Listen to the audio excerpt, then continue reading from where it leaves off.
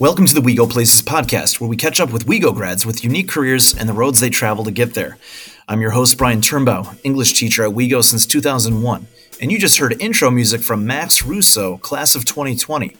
Today we talked to David Thomas, class of 2007, legal news reporter at Reuters News. David is going to tell us how his time at NIU's student newspaper set him on a path to cover stories about international trade all the way to the halls of justice. Joining us today is David Thomas from the class of 2007. David, what do you do? I am a business of law reporter for Reuters, and thank you for having me on. Yeah, so David, how did you fall into this particular field of writing? It was kind of by accident. I didn't set out to become a reporter who covers the ins and outs of the legal industry and how lawyers attract and retain clients. I started off covering policy down at the Illinois State House, and then I made my way to cover international trade policy out in the Washington, D.C. area. And then when I came back to Chicago, the best reporting job I could find was covering, the courts and other legal stuff in downtown Chicago. And then I kind of just fell into business of law reporting at the American Lawyer.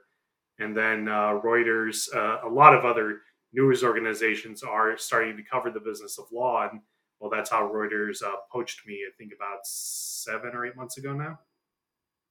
Wow, there's a lot to track back with your journey there, because that really sounds like such a cool path of how you began and just kept on rolling with this. I have so many questions about how you even became interested in that. So let's start off with the first question. Where did you go after you left WeGo?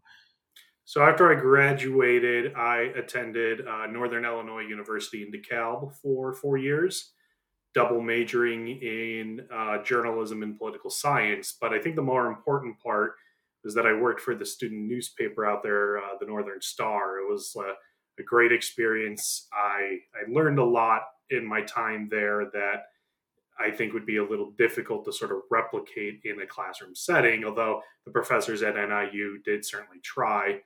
So after I did that, after I graduated in 2011, I signed up for the public affairs reporting program down at the University of Illinois Springfield. UIS has this neat little grad program where it's only a year long, and they teach you how to become a reporter. So like the first semester is all about learning about how the state of Illinois operates. What are the different provisions of the Constitution? How do the courts work? How does the legislature interact with the executive branch, and so on? And then in the second semester, you are paired up with either a newspaper or a TV station, depending on your specialty, and you basically cover the Illinois legislature's spring session. You're covering legislation as it's introduced live from the floor, and it was a really great experience. And by the end of the program, you have a full master's degree. So yes, even though the program only took a year, I am technically I do have a master's degree. That sounds like an incredible program. It's amazing. You are really immersed in, one of the country's most fascinating and aggravating state houses, I think, which is Illinois, because everyone's got an opinion about it, and you're really in there forging your chops as a reporter, a young reporter, and all that. So let me rewind a little bit. When you were at Northern, how did you? What were some of the student assignments that you had at the Northern Star? I did a lot for like my first 2 years there. I did a lot of the campus. I was in the campus section, so I would cover anything from. I was actually doing a lot of student government reporting, so I covered their meetings every week. I would cover the elections every year or so for like 2 years. I would do, there'd always be some controversy involving like professors or student politicians. It really kind of seemed like at certain times that some of the student politicians were Illinois politicians in training, if you get my meaning. Yeah, for And sure. it was, yeah, there was never a dull moment, so to speak. So then when you went to Springfield, now now you're able to really get more close to real power, in such a way. What were some of the assignments that you remember that were very formative when you were in the grad program there? There were a couple ones. One of the stories that at least I followed a lot that year or that semester was about whether or not police officers could be recorded in a public setting. This used to be several years ago. I don't think it's the case anymore, but you used to face very stringent penalties if you recorded a police officer's audio without his permission, and if you were in like a public setting. And what would happen is that you had these stories of like a guy would try to like record his court proceeding because he thought that he was getting a bad shake, and he was arrested and charged with crimes that could have left him in prison for 75 years because you count how many police officers are in a potential courtroom, and you suddenly a guy's looking at 75 years in prison because he thought that the judge was trying to screw him over. And so there was a lot of public outcry because the penalties for recording police officers, again, audio, from an audio perspective, they were so stringent that a lot of people were calling it for it to be reformed. So I covered that a lot. I covered guns, part of it too, for part of the semester too. Guns, at least at that point, whether or not to have concealed carry in Illinois was a big issue. And I remember for that story, I went out to a shooting range in Springfield and interviewed, customers there for their thoughts on a potential concealed carry bill. And I actually got to fire a gun in that situation too. You were able to kind of like immerse yourself in the story to that extent, and then meet the people that were going to be touched by Yeah. possible legislation. So then after Springfield, where do you go after that?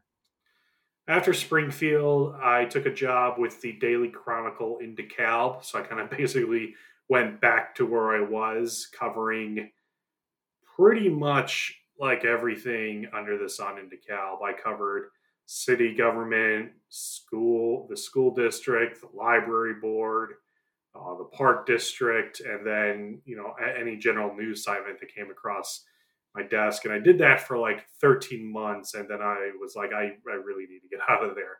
And so I began applying for jobs in Washington D.C. because it was something I always wanted to do. So I applied to a bunch of places and finally got an interview and a job offer from this policy newsletter. Yes, that's right. I said newsletter, called Inside U.S. Trade. They kind of cover the ins and outs of U.S. international trade policy for trade professionals, and that's kind of how I fell into sort of the policy focused writing for professionals, for people who like know and care about these kinds of very complicated issues. So what's the learning curve on something like that? Because I mean, I'm just trying to wrap my mind around Oh, leaving it's DeKalb to then go to then learn about something very complicated like that. How were you able to adjust to a type of economic field that you may not have had a lot of experience with? Oh, it was rough. I mean, I'm not going to lie. I mean, the U.S. international trading, the international trading system, and the U.S.'s position in it is incredibly complicated. And there are whole divisions within law firms dedicated to kind of unwinding and guiding people through it. So yeah, it was definitely a challenge. But you kind of just pick it up and you learn if you learn the basics. If you learn the basics about how the system is supposed to work, what is supposed to happen, it kind of that gives you a good starting point. If you can know the basics, learn what it should be happening, and kind of why some of these other countries might feel this way, or why these other companies are maybe pushing for certain policy positions to be included in trade deals, mean, you do learn as you go along, but it is very tough. I'd say maybe it took me about 7 or 8 months before I kind of felt really comfortable with the subject material. So how do you then so as you were writing for this particular policy group, how do you get your story? Like how so in that regard, how do you seek out a particular story for that particular type of medium? Because I mean, so presumably when you were at DeKalb for the newspaper that you left, an editor maybe had a beat for you to maybe follow and would give you stories that would come across your desk. Was it a different experience about how you would then find stories to write for the newsletter when you're in Washington? Not really. I mean, the sort of the neat thing, at least with journalism, is that the mechanics of the job are kind of the same. It's just really the content material changes. So, like, you learn, for instance, with international trade, you learn exactly what the debate is. You learn who the players are. You learn to see if there's any kinds of meetings or regular schedule that they go along with. Because at the time, like, the U.S. was, negotiating all these different. The Obama administration, I should say, was, negotiating all these international trade agreements, and there would be regular meetings about when the U.S. would be meeting with officials from the EU or Japan or China or whomever the deal was with. So you meet the people, you learn the schedules, you learn the issues, and then you talk to the people who would care about that stuff, because anything that's worth covering is going to have people and groups that care about it. So you just talk to them. The really kind of the key sort of really kind of the key thing about this is that you just talk to people, and sometimes they'll be talking to you, sometimes they'll reach out to you and say, like, hey Dave, I think this is a really cool thing for you to cover. I think you should I think you should be aware of this. And then other times, you yourself are like, say, wait a minute, this doesn't make sense. Why is it this way and not that way? And so you sort of generate the story idea yourself. And then sometimes your editor will get a tip, or your colleague will get a tip or tell you, hey Dave, you really should investigate that. So it's really all about communicating with people. And the ideas either come to you, or you come up with the ideas. That's interesting that that there it's such a exchange between developing these relationships and all of that. Is there anything where you feel like maybe the person's telling you something because they want it to maybe be not necessarily like a leak or something like that, but like to create a type of just raise the question to then create controversy through a particular channel? Is that something that happens in journalism? Oh, definitely, all the time, and it's something, it does happen. Some people will use your publication or your story to kind of like float a trial balloon, but at the same time, I wouldn't say that that necessarily negates the value of what they're saying. The key thing is to not take everything at face value per se, but to check it with somebody else. If someone tells you, "Hey, the U.S. really wants to include hybrid vehicles in this trade agreement," you go to, say, the EU representative or the Taiwanese representative and check with them, hey, is it true that the US really wants to include hybrid vehicles? And they'll be like, well, they'll either confirm it, or maybe they'll deny it, or maybe they'll say, like, yeah, they do, but everybody wants it in. Like, they'll the key thing is to always check with other sources to see if, you know, how serious is this trial balloon, so to speak. I like that how you explain that because so if it comes to you, it's your obligation to triangulate like a source, like go against, not go against, but to confirm what that may be by how other people have the various different kind of perspectives from that. So you were in Washington. What's it like to be in a reporter in a very important media town like Washington? It was, I think, maybe a little different for me because I was covering sort of policy, so I wasn't really kind of doing sort of the day to day political horse trading stuff that some of my other colleagues were doing. like me and my colleagues at Inside U.S. Trade, we would be the guys at the press conference asking very specific questions about very sort of arcane sounding trade policies and whatnot. And whereas everyone else would be like, "Sir, the president said that you're an idiot. What do you think about that?" And I would be like, "Excuse me, sir, I have a question about this really arcane provision from the 1978 trade law." And so it was a little different, but I did remember, like, I would go to parties with people with some of my friends who weren't reporters, and their coworkers or colleagues would be like, "Ooh, reporter, I don't want to talk to you." So I mean, it depends on the person, and I guess maybe depends on the administration too. But it was definitely cool. I got some really cool experiences. Like, I got to cover the 2014 State of the Union address. So I got to like be in Statuary Hall and like interview John McCain and be like 10 feet away from where like Jake Tapper was reporting out. So it was a very cool experience, something that you can't really replicate now, but those kinds of experiences stick with you. While you were in Washington, who were the type of journalists that you really admired while you were there when you were working? There's well, I guess while I was in Washington, I mean, first and foremost, my coworkers, people like Victoria Guida, Matt Schul, Ben Hancock.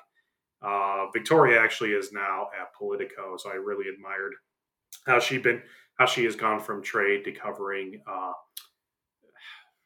financial services. I think is maybe the best way to describe it. She covers the Federal Reserve a lot and everything sort of relating to the Fed and money policy. And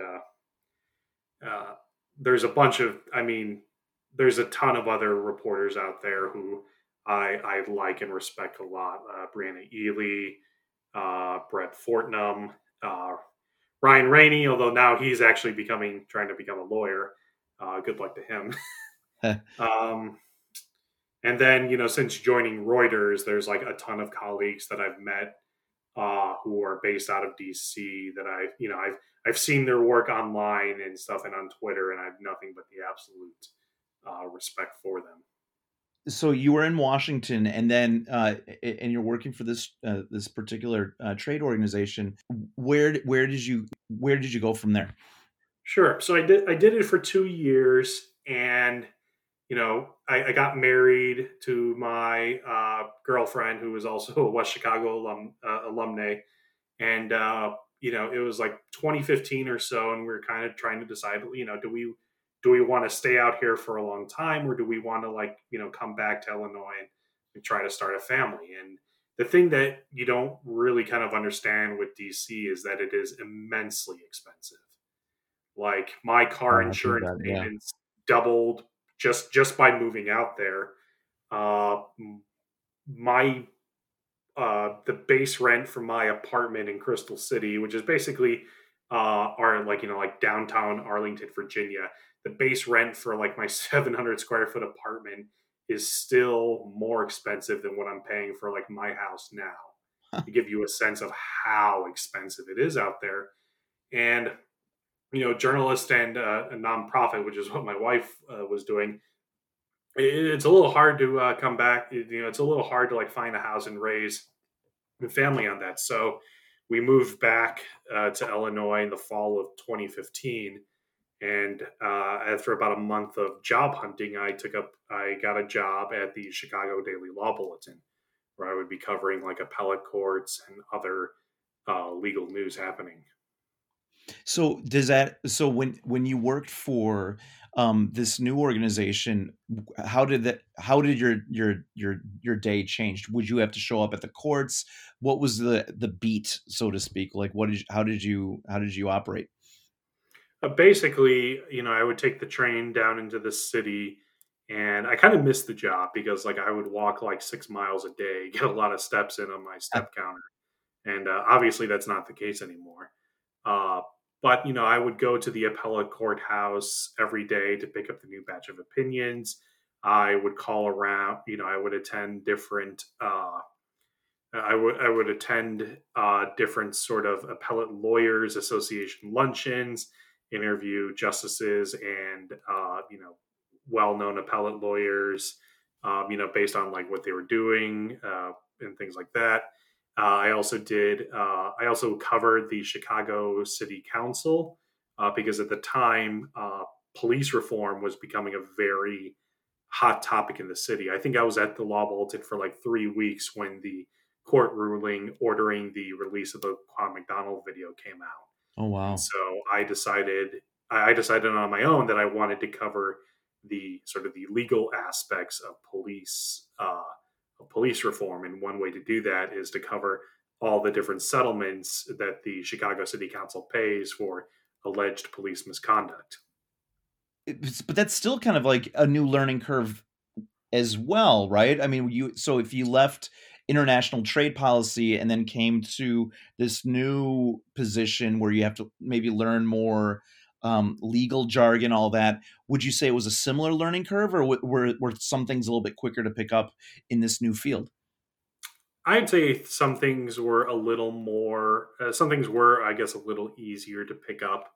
Because I mean, the international trade has an entire legal system in and of itself, and it is once you read like a 300-page report about whether or not U.S. labels on meat violate Canada and Mexico's right to free trade, it's a little easy to kind of get through an Illinois appellate court opinion. No offense, of course, to the fine justices on the Illinois appellate court system, but I mean, there's always going to be a learning curve to everything. And the key thing is to always sort of ask questions and don't be afraid to admit that you don't understand what exactly, what exactly is happening or why things are a certain way. There's nothing wrong with admitting that you don't know. The only issue becomes is if you don't know and don't tell anybody, well then that's when it really becomes a problem. But it's okay to like tell your editor. Your editor knows that you may not know what exactly, a Rule 23 order is, or, how exactly the Illinois appellate court system works in conjunction with the trial court system and whatnot. It's okay to say that you don't know. You're there to, you are there to learn. I'm gonna have some questions about the craft of writing Sure. soon, but like as I'm thinking about it right now, when you were saying that you have to make your way and slog through a 300-page document about something that is very nuanced and loaded with a lot of kind of legal jargon and all of that, what would you say is like another like really critical skill that a journalist like you have to have in order to do your job well? I would say, this is maybe a little broad, but you need to have critical thinking as well as I would say some deduction skills. Because yes, there is obviously, with some of these documents, whether it's in international trade or in, just the U.S. legal system or any other uh, any other sort of complicated policy proceeding, there's always going to be lots and lots of detail there that's going to be extraneous, but you may not necessarily realize it. And the thing that you can always do is that you can ask somebody who knows, because there's always going to be someone who knows. There's always going to, whether it's your editor or maybe an attorney for one of the cases, there you can always ask somebody, hey, what exactly is the most important takeaway here? And as you do more of that, you kind of understand sort of what exactly is the key issue here. Because, a court might rule on, five or six different questions, in a given ruling, but there's usually only one or two things that are really important that should be at sort of the top of your story.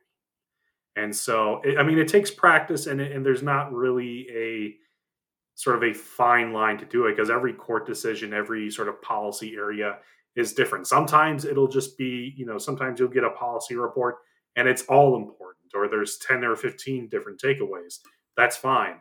But sometimes there's really only one or two, and you can kind of just ask around and either ask your coworkers or even kind of just see what the competition is reporting on to kind of help you get a sense of sort of what is the thing that we really most care about here, because there's a reason why you're covering this particular report or this particular ruling, and that kind of answers the question right there.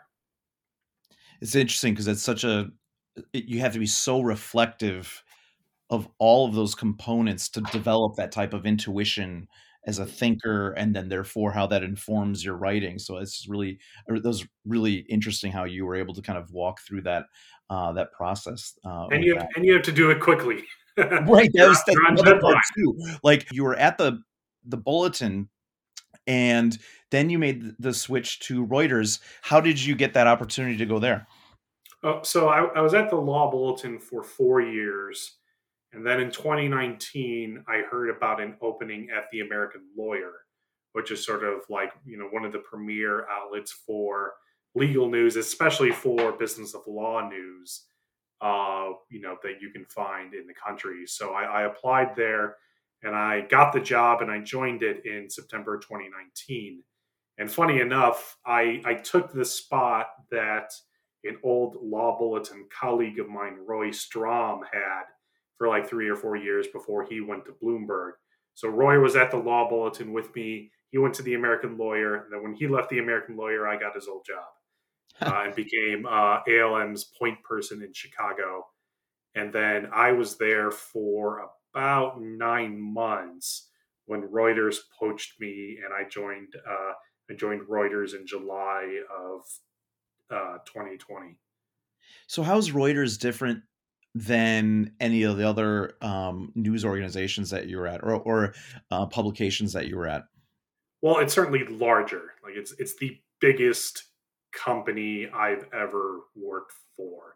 I mean, we have like tens of thousands of employees, reporters around the world, and so there's an entire there's system upon system upon system in place, both for reporting the news as well as just simple like HR bureaucracy stuff. If so that's, I would say, one difference. I would say another difference too is that, like, because it's all online, there's no like there's no other publication I'm sort of writing for. Because when I was at the Law Bulletin, when I was at when I was at the Law Bulletin, when I was at the American Lawyer, when I was at Inside U.S. Trade, there was always all these different sort of uh, paper, magazine, or sort of hard copy deadlines I would have to meet or worry about.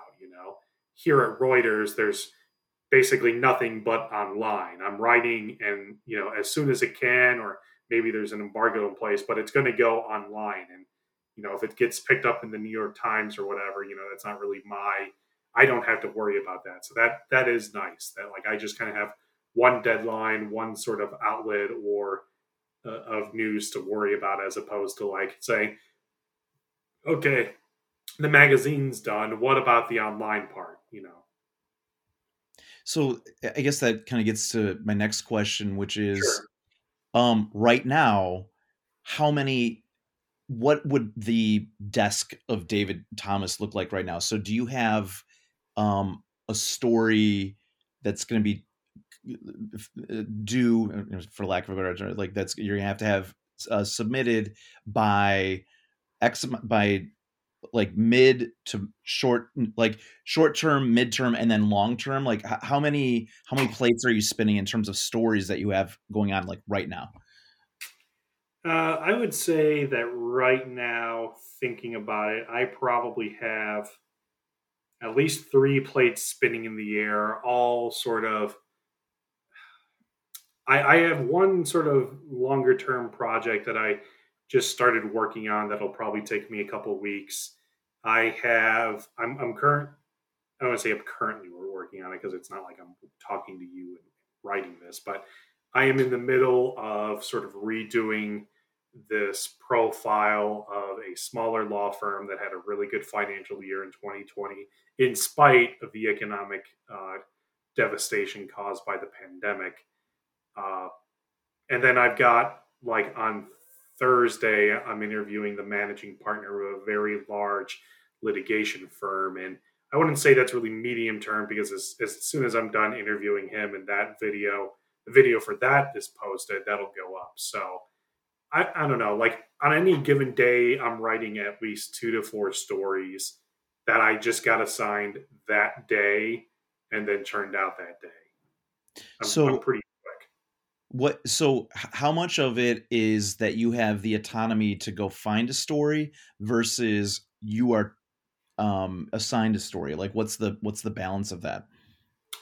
I mean, I'd say it's probably 50-50. I mean, I think at this point in my career, I have a pretty good understanding of sort of what is counts as a story or what isn't a story. So like, like let's like take like last Monday, for instance.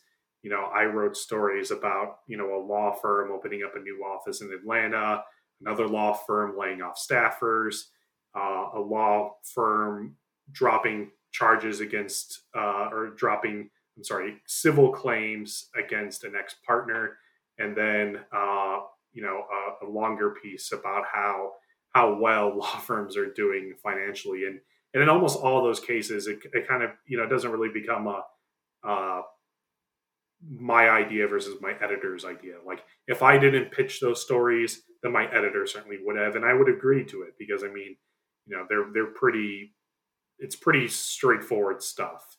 At a certain point, it doesn't become sort of whose idea was it. You get a really good, if you're good, you'll get a really good feel for your beat, and it'll just kind of come naturally to you. What's the writing process like for you? So like you sit down, I mean obviously there's a ton of research and reading that you have to do, but the actual like writing process, you have to open up your computer and start banging away. What does that look like? Uh, I guess I mean if I'm not hot, if it's not really hot news, I mean I can take a little bit of my time, maybe read through the release or the statement or whatever, go through our past stories, and I don't know, it's pretty easy in the sense, if it's a hard news story, it's pretty easy. You don't necessarily have to rewrite, reinvent the wheel with every story. If a law firm is opening in Atlanta, you say, Quinn Emanuel Urquhart and Sullivan is opening up in Atlanta, and then you add a little bit of context, whether it's about, you know, I would say the sort of the key thing that maybe kind of that can take a little bit is finding the extra special details that kind of comes with journalism as opposed to sort of regurgitating a press release. Because yeah, the press release can give you something interesting, like like they opened up in Atlanta. Well, who cares? Why should we care about them opening up in Atlanta? It's kind of the reporter's job to sort of accurately summarize. Oh, they are opening up in Atlanta and they've tapped like a 20-year veteran of another law firm to do it. Okay, that's really interesting. Uh, and so that would say I would maybe say that kind of takes I would say sort of more time is sort of finding the reason as to why people should care about this now. Yeah, law firms open up in a place, but why should I care? I have so many more questions. Well, go for it. I mean, I love being interviewed. I one of the things that as you were describing this, like I know I kind of asked this before about how you think, but like even more uniquely, you have to read in a particular. What's your best like reading tip as a reporter? I know because it's you have to see things a little bit differently when you're coursing through all of this stuff. I know I asked something similar to it, but this might be a little bit more nuanced with that. You have to read a particular way. How do you sort through that? I'll read through something quickly. I would say multiple times, because if depending on sort of what the news is or depending on the report, uh, it might take you a couple times to sort of get through it or to make sure that you're not missing some key important detail. Uh, like an example, like I think an example of this is that like there's a Chicago-based law firm that hired the former senior counsel to the Texas Attorney General last week, and sort of the key thing that like you're reading this and I'm like, wait a minute, this is a Chicago firm, but I've interviewed her husband before and he lives in Texas. Is she going to be commuting from Austin, Texas to Chicago every week? Or is this the Chicago firm that's branching out into Texas? So I think it's not necessarily like a reading technique, but always just trying to always trying to read it and think of questions too as you're reading it, because there's always going to be something that they leave out of the release, or maybe some other question that has come up in your line of reporting that you would want to ask.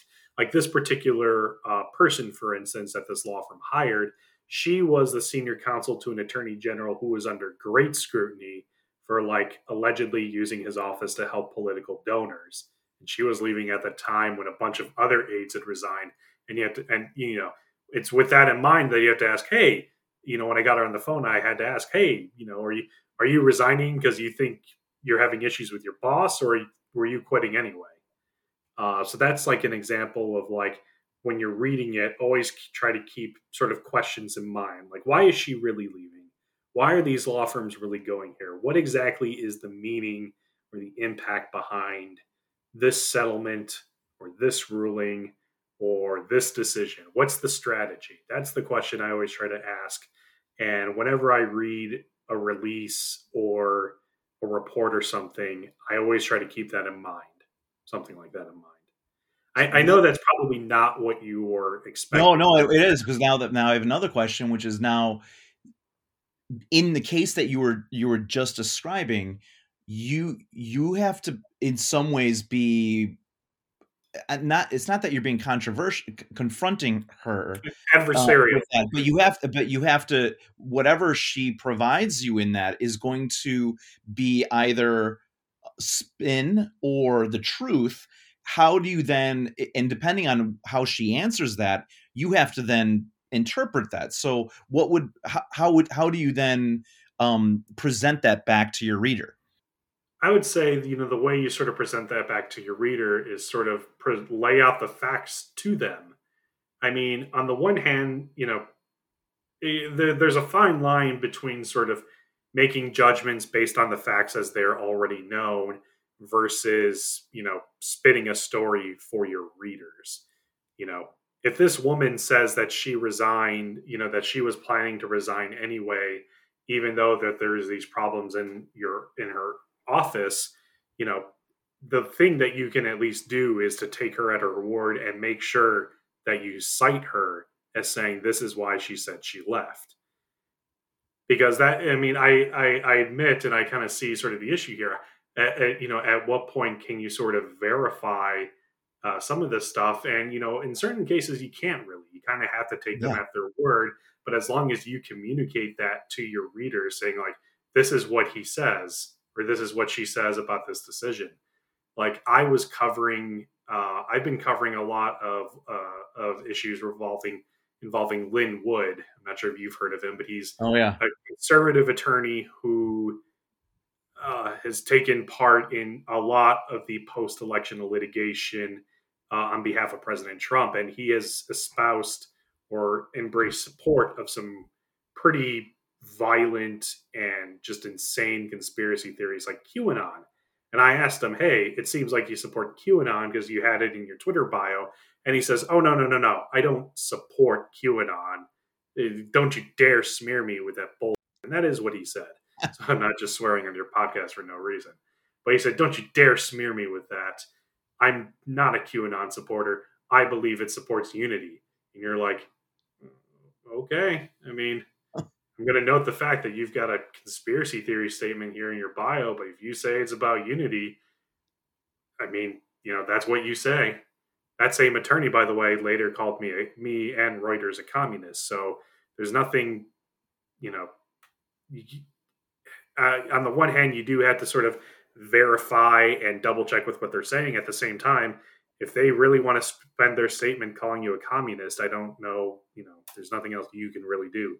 You're not the one, you're just a storyteller. You're not the one making the story or making the news. If that makes any Yeah, sense. that's got to be so true. So when you reached out to him, because he is in the news a lot, because I follow a lot of Yeah. political and all this stuff. Did you call him, or was this through correspondence? How did you talk to him? I emailed him. Well, I called him. I called him at his office, and I emailed him, and he called me back, and it was a very, very hostile 5 minute conversation. he was not happy with me or with my questions. And he he was threatening to sue me. He's like, I'm not afraid to sue Reuters. And I'm like, okay, I just want to just ask you about, your apparent support for QAnon. And he's like, I am not a supporter. I believe it's about unity. Okay. Wow. And of course, this was before he went out and said that, Mike Pence is a traitor and that John Roberts is a child rapist and murderer. Yikes. And and for those stories too, I asked him for his comment, and he called me a communist. So it just a follow up question to that, David. So I mean, you are talking to people that are. I mean, this guy is a political mover and shaker in this, and obviously very current and is close to like some of the levers of power and all that.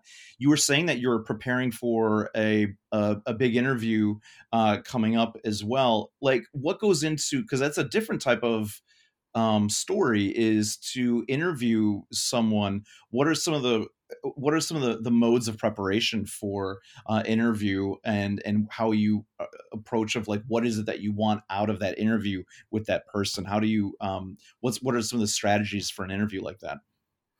Sure. Well, you think about there's a couple ways you think about it. First, you think about what's happening with this firm. Is this a firm that's been in the news a lot lately? Is there more that we can learn about whatever's happening currently in the news that we can get from him? So you think about the firm, you think about this person, why are you talking to him? Is he a big newsmaker? Is he involved in some sort of controversy or really big victory?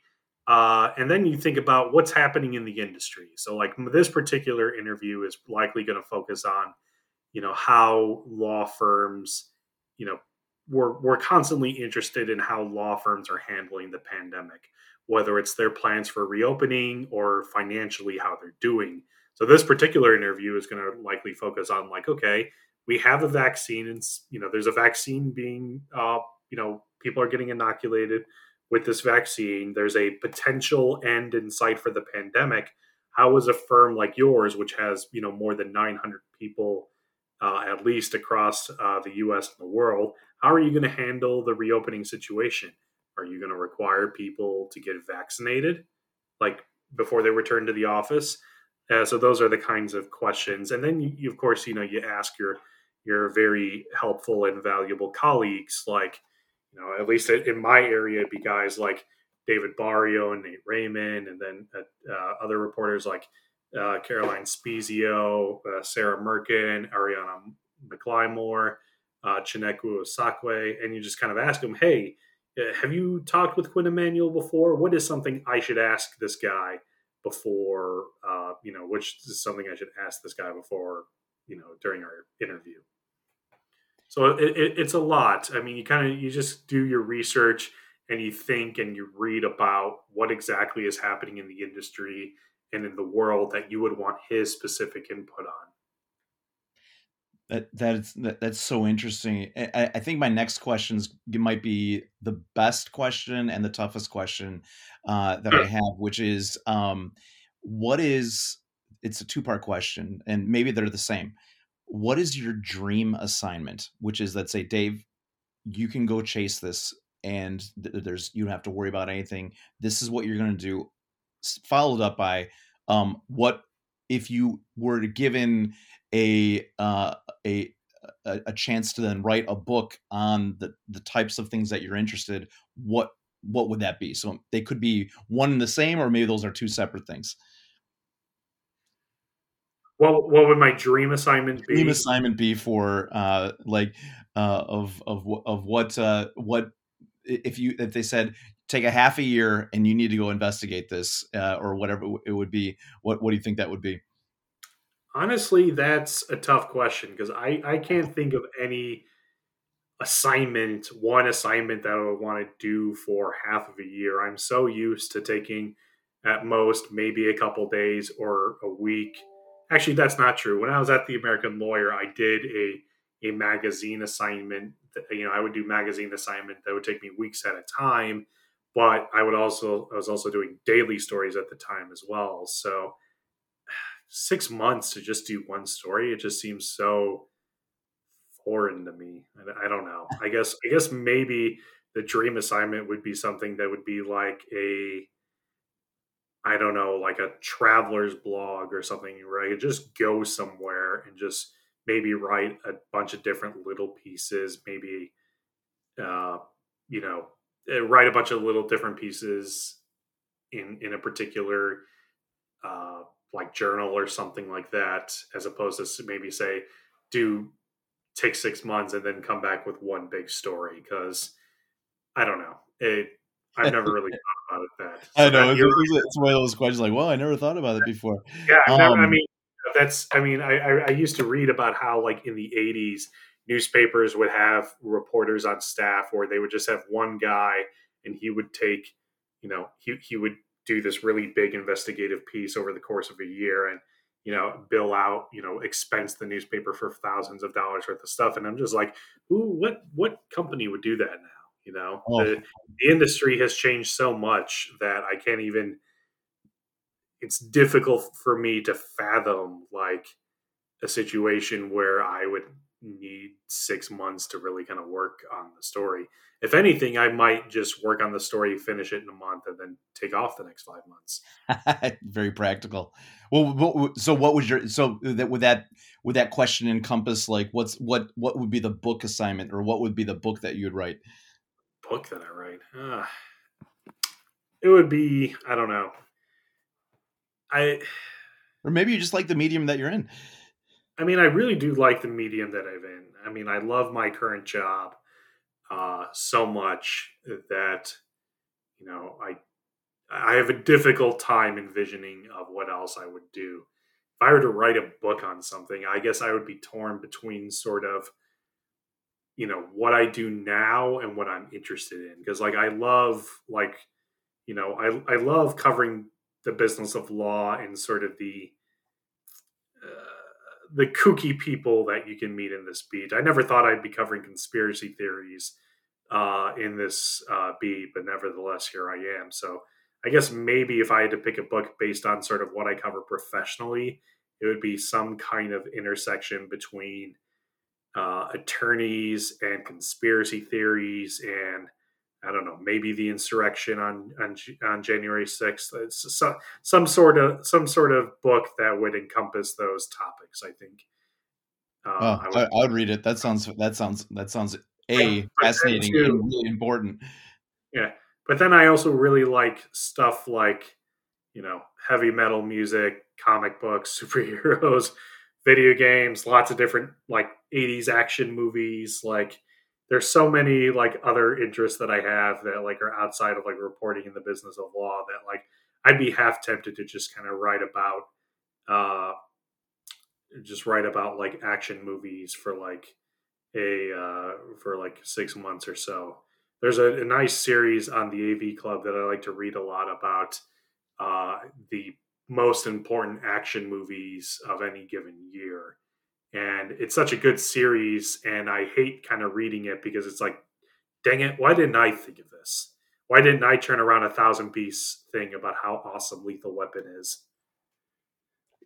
Yeah, I mean, we I really, I when really, this interview is over, we're gonna have to exchange our favorite action movies, because you seem to have informed opinions that I like about action movies. So we'll have to kind of carry that on after the interview.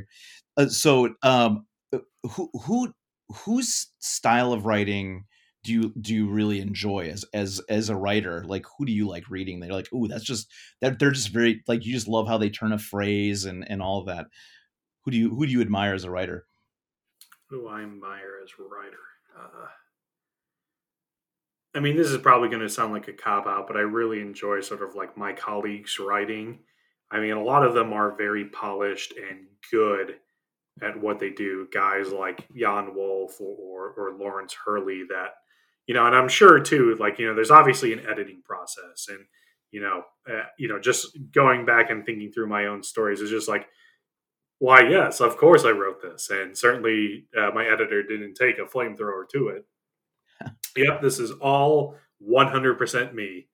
Um, so now I have I don't know if there's a particular writing style of an author or person that I enjoy the most, simply because it's like, even if I were to say someone like, say, Stephen King or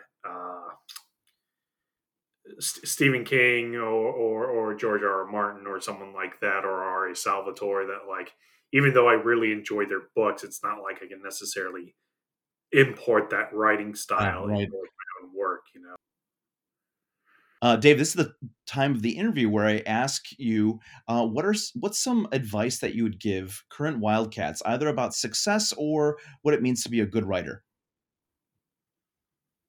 I would say maybe sort of a key skill to a key skill to develop, sort of no matter what kind of field or work that you would want to get into, is to sort of develop critical thinking skills and to always basically double check what you're reading.